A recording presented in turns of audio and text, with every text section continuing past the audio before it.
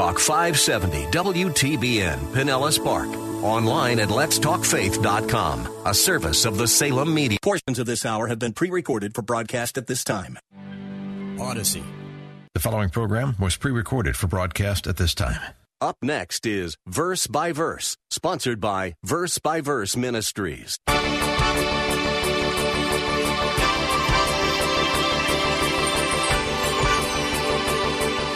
So the fourth key truth that Jesus gave about the church is that the church has been given the authority to declare. That's an important concept, to declare who enters and who is excluded from God's kingdom. We declare it. That sounds like a pretty radical statement, doesn't it? But there's a big difference between declaring and deciding who enters God's kingdom. Hello and welcome to Verse by Verse with Pastor Steve Kreloff. Pastor Steve has been serving since 1981 at Lakeside Community Chapel in Clearwater, Florida. He's been teaching from Matthew chapter 16 for the past couple of weeks about the nature of the church.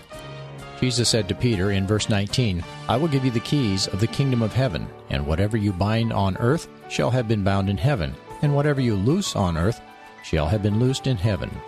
In verses 18 through 20, Jesus made several important statements about the nature of the church he was about to begin building.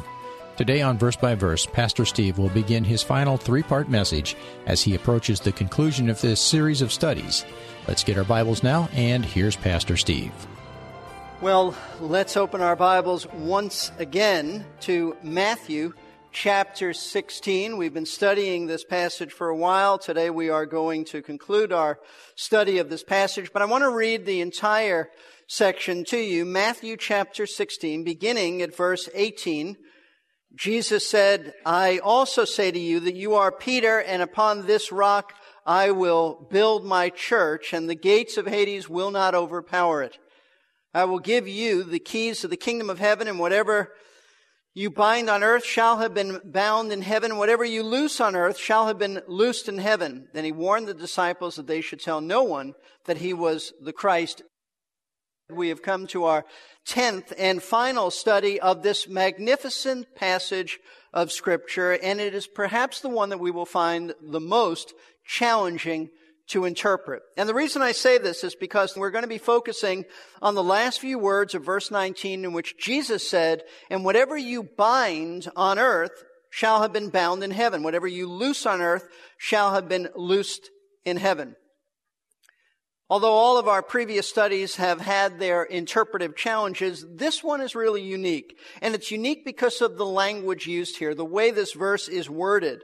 The expression binding and loosing is totally foreign to us today. Nobody really uses this, although Bruce Mills told me that he bound some people. He's a police officer last night. So some people, I suppose, use this. About the only people who use the words binding and loosing in any sort of, I should say, a religious context are those in certain charismatic churches and circles who use these expressions in spiritual warfare with the powers of darkness, believing that they have been given the authority to restrain Satan and his demons. They bind them by verbally forbidding them from carrying out acts of evil. And when they declare something to be loosed, they believe they are commanding that object to be released in order to bring a blessing, such as the case of money that is needed. They would say they loose that money to be needed, or that job that is desired, they loose it. Now, binding and loosing the powers of darkness may be a popular concept within charismatic circles, but is this what Jesus was talking about when he spoke of binding and loosing? And the answer is absolutely not. Not at all. Listen, if that's what Jesus meant by these words, then we should expect to read about the apostles doing this very thing in the book of Acts. But we don't. We should be able to find numerous examples of the apostles unleashing all kinds of verbal assaults on Satan by binding him in their ongoing battles with evil. But we don't read of a single incident in Acts where any apostle, or for that matter, any Christian, ever said to Satan, "I bind you as a strong man binds a thief who breaks into his home." Nor, I might add, do we read of anything like this in the New Testament letters, where an apostle says, this is what you ought to do in dealing with Satan. No, we don't read that at all. We read in Ephesians chapter 6, take on the whole armor of God. We don't read about binding. Nor do we read of a command telling us that God will meet our physical needs if we just lose something on earth. We don't read of anything like that, because that's not a biblical concept. See, the concept of binding and loosing has absolutely nothing to do with either spiritual warfare or having our material needs met. Then what did Jesus mean by these words, to bind and to loose? Well, even though at this point in our study we may be unfamiliar with these words and you may not know what these words mean, there is something important that you do know about these terms. So we begin to discover the meaning of this by focusing on what we do know rather than what we don't know. And what we do know at this point is that these words, to bind and to loose, are found in a passage of Scripture dealing with the nature of the church. That's important because it tells us that these terms have something to do with the nature of the church. That's the context.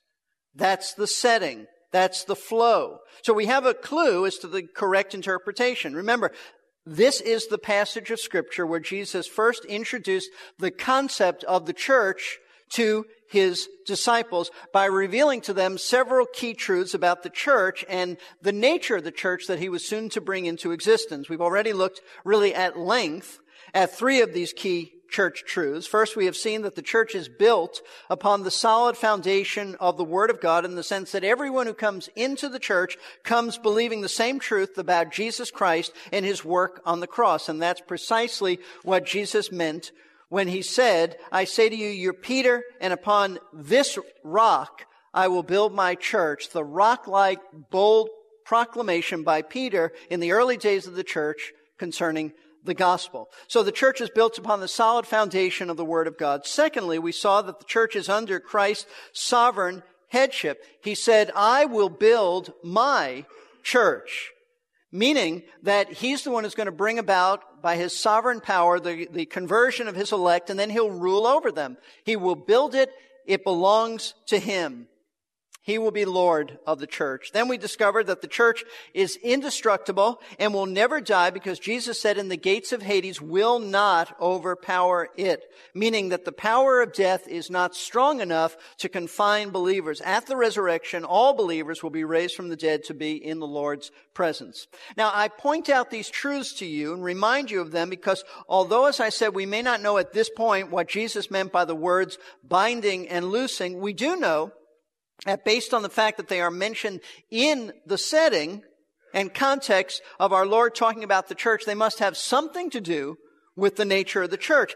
And we can be even more specific than that. We know that the words binding and loosing must have something to do not with the church in general, but with the subject of the authority of the church. Now, why do I say that? Well, if you'll recall from our study, we discovered that the fourth and final key truth about the nature of the church has to do with authority and the keys of the kingdom of heaven that Jesus gave to Peter. Notice the beginning of verse 19. I will give you, still speaking to Peter, the keys of the kingdom of heaven. Now, as we worked our way through our study last week, we noted that the basic function of a key, the essential function of a key, is to open or to close a door. That's the way keys functioned back in ancient times. That's the way a key functions today. However, when keys are mentioned in a biblical context, they also carry with it the concept of authority. They speak of authority because the person in charge of the keys have the authority to admit or bar someone's entrance into a place. Therefore, based on these observations, we came to a clear understanding of what Jesus meant in giving Peter the keys to his kingdom. Simply put, he meant that after his resurrection, Peter would be the one to open the door of salvation to both the Jewish people and the Gentile people. And the book of Acts affirms that. It affirms that's exactly what happened in Peter's life. On the day of Pentecost, Peter preached to thousands of Jewish people in Jerusalem. He preached the gospel, and the door opened to the kingdom whereby 3,000 Jewish people entered the kingdom by trusting Christ as Lord and Savior. Also, we saw that in Acts chapter 10, Peter was summoned to preach to a Gentile man by the name of Cornelius and his family, and he preached the gospel to them. They trusted Christ as Lord and Savior, and thus we say that Peter opened the door to the Gentile world. So in proclaiming the truth about Christ and salvation, Peter used these keys of the kingdom to open the door to heaven. However, I want you to realize a very important truth about these keys, and one that enlightens our understanding of this entire 19th verse, and especially the very curious words, binding and loosing. We need to understand and remind ourselves that the authority given to Peter by Jesus wasn't only to open the doors of the kingdom. That's what we focused on, but that's not the whole picture. Remember, in a biblical context, those who have been entrusted with keys also have been given the authority to close the doors as well in order to prevent people from entering. That's precisely the kind of authority that Jesus gave Peter. And as we'll see today in the final key truth that Christ revealed about the church, we've also been given the same authority. You'll understand as we go through this. So the fourth key truth that Jesus gave about the church is that the church has been given the authority to declare. That's an important concept, to declare who enters and who is excluded from God's kingdom. We declare it. Now, once again, let me read verse 19 to you and we'll delve into this. Jesus said, I will give you the keys of the kingdom of heaven, and whatever you bind on earth shall have been bound in heaven. Whatever you loose on earth shall have been loosed in heaven. Now, as I've already mentioned, the concept of binding and loosing is directly related to the authority that Jesus gave Peter in giving him the keys of the kingdom. But listen very closely to what I'm about to tell you. Although the expression to bind and to loose sounds very strange to us, very unfamiliar to us, binding and loosing was a very well-known phrase and concept among the Jewish people of Christ's day. You see, to bind and to loose were common terms used by the ancient rabbis to declare, note this, what was permissible for the Jewish people and what was forbidden to the Jewish people. In other words, when the rabbis declared something as binding, they were declaring this to be forbidden by God. And when they declared something loosed, they were declaring this to be divinely sanctioned and allowed by God. So when you think of binding, it is synonymous with forbidding. And when you think of loosing, it is synonymous with permitting or allowing. Here's how one scholar explained these words. He said, to loose and to bind were very common Jewish phrases. They were used especially of the decisions of the great teachers and the great rabbis. Their regular sense, which any Jewish person would recognize, was to allow and to forbid. To bind something was to declare it forbidden, and to loose was to declare it allowed. End of quote. Now, in the normal course of Jewish life, when the rabbis would bind and loose something, it was always in relation to the law of Moses. You see, because the law of Moses didn't always spell out the precise details of how every divine commandment was to be observed, the rabbis were constantly then called upon to make decisions regarding how to apply biblical commands. And these decisions were handed down as authoritative binding and loosing regulations. This is why, for example, the rabbis came up with so many rules and regulations concerning what activities were forbidden and permitted on the Sabbath. You see, from their perspective, God simply told them no work on Saturday, no work on the Sabbath. But from their perspective, He didn't define what activities constituted work. So as a result, they passed all kinds of rules, most of them very, very silly, as to which activities were forbidden or bound, and which activities were permitted or loosed on the Sabbath. So in telling Peter that he has been given the authority to bind and loose, Jesus was using an expression that would not have sounded strange to Peter. He would have understood it. It wouldn't have been foreign to him at all from Peter's Jewish background. He would have immediately recognized that the Lord was giving him authority in the ministry of the soon-to-be formed church. The question is, what kind of authority? Was it the authority like the rabbis had in making all kinds of decisions? Now watch this. Since the keys of the kingdom of heaven gave Peter the authority to open the door to Christ's kingdom by preaching the gospel, then the concept of binding and loosing continues along these same lines by giving him the right to declare who God allows into his kingdom and who he excludes. In other words, Jesus is telling Peter that he is giving him binding and loosing authority to declare the divine terms by which God allows entrance into or forbids exclusion from his kingdom. It's not that Peter is saying, okay, you're in, nope, you're not, you can be in, you can't. He simply declares what the Word of God declares. He declares the divine terms by which God allows people entrance into heaven or excludes them based on the gospel.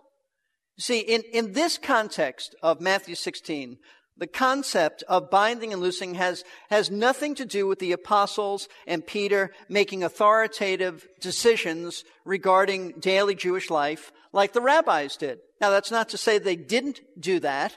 They certainly did. They made decisions as to sound doctrine and practices that were to be observed in the church and what was to be forbidden by Christians. They certainly did do that, but that's not the point here. That's not what Jesus is telling him here. His point here has to do with the gospel message that opened the door of salvation up to the world. In other words, just as Peter was given the keys to open up the kingdom by preaching the gospel, he also can use those same keys to declare by the same gospel message who is excluded from the kingdom. And since, as we discovered, that the heart and core of the gospel message that allows people into heaven is what? The forgiveness of sins by God, then we can conclude that Jesus is also using the terms binding and loosing in a similar way. That is to say, for Peter to say that someone's sins were bound meant that they were still unforgiven. Why? Because they had not accepted Christ. They had rejected the gospel. And for him to say that someone's sins were loosed meant that they were forgiven by God because they had accepted the message of the gospel. Now, the reason we know this, the reason we know that the concept of binding and loosing has to do with declaring whose sins have been forgiven and whose sins have not, is because of two other related passages of Scripture that shed light and clarification on our Lord's words here. And the first passage of Scripture is in John chapter 20. It'd be good for you to see this. John chapter 20, verse 23. In the verse just before this, Jesus said, this is after his resurrection, he is revealing himself to the disciples as the resurrected one. It says that he breathed on them and said, receive the Holy Spirit. I don't believe that he was giving the Holy Spirit to them then. I think he was simply saying that the Holy Spirit is coming. And when he comes, and he did come on the day of Pentecost to indwell them permanently, they were going to have a very important ministry. That ministry is spelled out in verse 23. He said, if you forgive the sins of any, their sins have been forgiven them. If you retain the sins of any, their sins have been retained. Now, it's important to understand that Jesus was not, and I repeat, was not telling the apostles that they would have the authority to absolve or forgive anyone's sins. That's really heresy. This is where the false teaching that Roman Catholic priests can forgive sins comes from. But that wasn't at all what Jesus was teaching. We know that from the rest of Scripture. No man can grant divine forgiveness. That right belongs exclusively to God. You can forgive someone who sinned against you, but you can't forgive the sins that have been directed towards God. That right belongs exclusively to God. This is verified in Matthew chapter 9, when the Jewish scribes accused Jesus of blasphemy, they said, because he told a paralyzed man that his sins were forgiven. They said, speaking of Christ, this man blasphemes. Why would they say that? Because they thought that Christ was only a man. And men didn't have the authority to forgive sins committed against God Almighty, but they were wrong in the sense that Jesus was more than a man. I mean, they're right in the sense that men can grant divine forgiveness, but they're wrong because they thought that Jesus was only a man. Jesus Christ is a man, but he's also fully God, and therefore he has every right to forgive someone's sins. However, neither Peter nor the other apostles could forgive anyone's sins. The Lord is simply telling the apostles that in the days to come, because of his death on the cross, they will be able, note this, with certainty, to tell repentant sinners that God has forgiven them their sins. It's because of the gospel. And they will also be able to boldly declare to unrepentant sinners that they still retain their sins and have not been forgiven by God, based on the gospel. Now, the second passage of Scripture is even more helpful than the first, and that's found in Matthew 18, just 2 chapters over. It's even more helpful, I say, because it uses similar language, and it's in the general context, and it's written by the same gospel writer.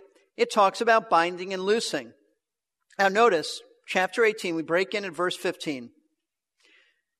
Jesus said, "If your brother sins, go and show him his fault in private. If he listens to you, you've won your brother. If he does not listen to you, take 1 or 2 more with you, so that by the mouth of 2 or 3 witnesses every fact may be confirmed. If he refuses to listen to them, tell it to the church. And if he refuses to listen even to the church, let him be to you as a Gentile and a tax collector. Truly I say to you, whatever you bind on earth shall have been bound in heaven, and whatever you loose on earth shall have been loosed in heaven." Now you can see, as I said, that even the language that's used here in verse 18 is similar, in that Jesus uses the expression, once again, of binding and loosing on earth what has already, he said, been bound and loosed in heaven. And the context of these words is the church, after going through the painful but loving process of confronting a sinning member who refuses to repent of their sin, now must discipline that member by declaring them excommunicated from the church. This is called church discipline. You put a sinning member out of the church because why? Their behavior indicates that they have never been converted. Church membership is for those who have been converted, those who know Christ. This person, after repeatedly being confronted about their sin and hardening their heart, indicates that they are not believers. They never were to begin with. They don't evidence true salvation because they're so hardened. That's why Jesus said they are to be looked upon by the church like someone who is a Gentile pagan and an outcast Jewish tax collector. They were both in that day considered unbelievers and therefore outside of the fellowship of God's people. Jesus is using the word Gentile in the sense of a pagan Gentile, and a tax collector as a man who is so corrupt that he couldn't possibly be a believer. Both unbelievers, therefore, outside of the fellowship of God's people. And that's why Jesus said that the entire church had the divinely given right to declare to an unrepentant individual that he was still bound in his sins, meaning that he was lost and unforgiving. And why? Because he was acting that way. Treat him like an unbeliever, because they're acting like an unbeliever. And if they're an unbeliever, then they are still bound in their sins. They have never truly been converted. Therefore, they have never truly been forgiven by God. The tense of the verbs Jesus used, shall have been, is critical, isn't it? Another way to say it might be, whatever you bind or loose on earth already will have been done in heaven. I hope you can join us for the next verse by verse as Pastor Steve Kreloff brings us the second part of this 3-part message, the final one in our study of the nature of the church. Pastor Steve is the teaching pastor at Lakeside Community Chapel in Clearwater, Florida. Find out more about Lakeside at lakesidechapel.com. Verse by Verse is a listener-supported ministry of Lakeside, and we are deeply grateful for and to the generous listeners who give above and beyond their regular church giving to help keep these Bible classes on the air. If you'd like to know more, or if you'd like to listen to previous broadcasts, visit versebyverseradio.org. This is Jerry Peterson. If you went to the doctor not knowing that you had a deadly but curable disease, would you rather that the doctor told you about it and offered a cure? Or would you rather he told you that you were healthy and sent you blissfully on your way? Well, to know that I had a potentially fatal disease would